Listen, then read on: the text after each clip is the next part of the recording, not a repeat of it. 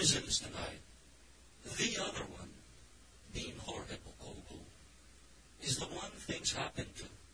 Me, I wander around Manila, or Baguio, or Sagada, pausing perhaps unthinkingly to examine some old monument or marker left over from colonial days. I hear about Bocobo in email and see his name in the sidebars and blog rolls of other scriveners. But I like Swiss Army knives and shortwave radios, telescopes, and the bitter tonic of Barako coffee in the stone-cold mountain air.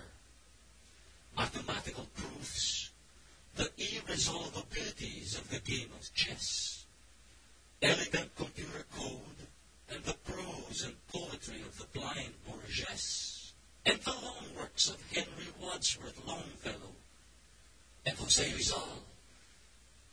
Of course, Bocobo likes the same things, but his vanity transforms them into theatrical props. I live, I stay alive, so that Bocobo can make his literature, and this literature is my justification.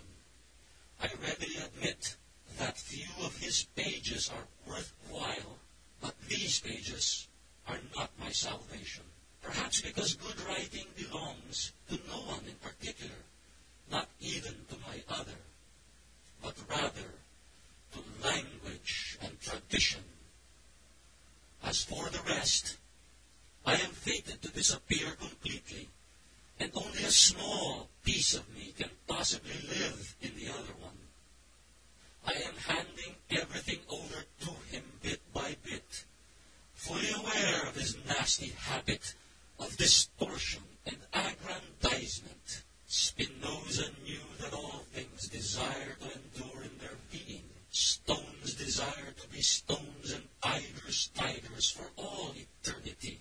I must remain in Bocobo rather than in myself, whom I recognize less in his writings than in many others, or in the low-frequency hum the earth emits amid the rice terraces of the Cordillera.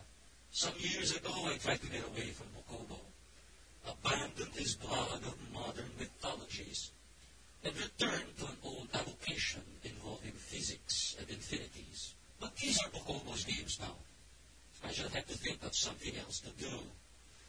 Thus my life is an escape. I will lose everything. Everything will belong to oblivion or to the other. I don't know anymore if he or I wrote this. All I know is he's gone off to do something new, grumbling about the need to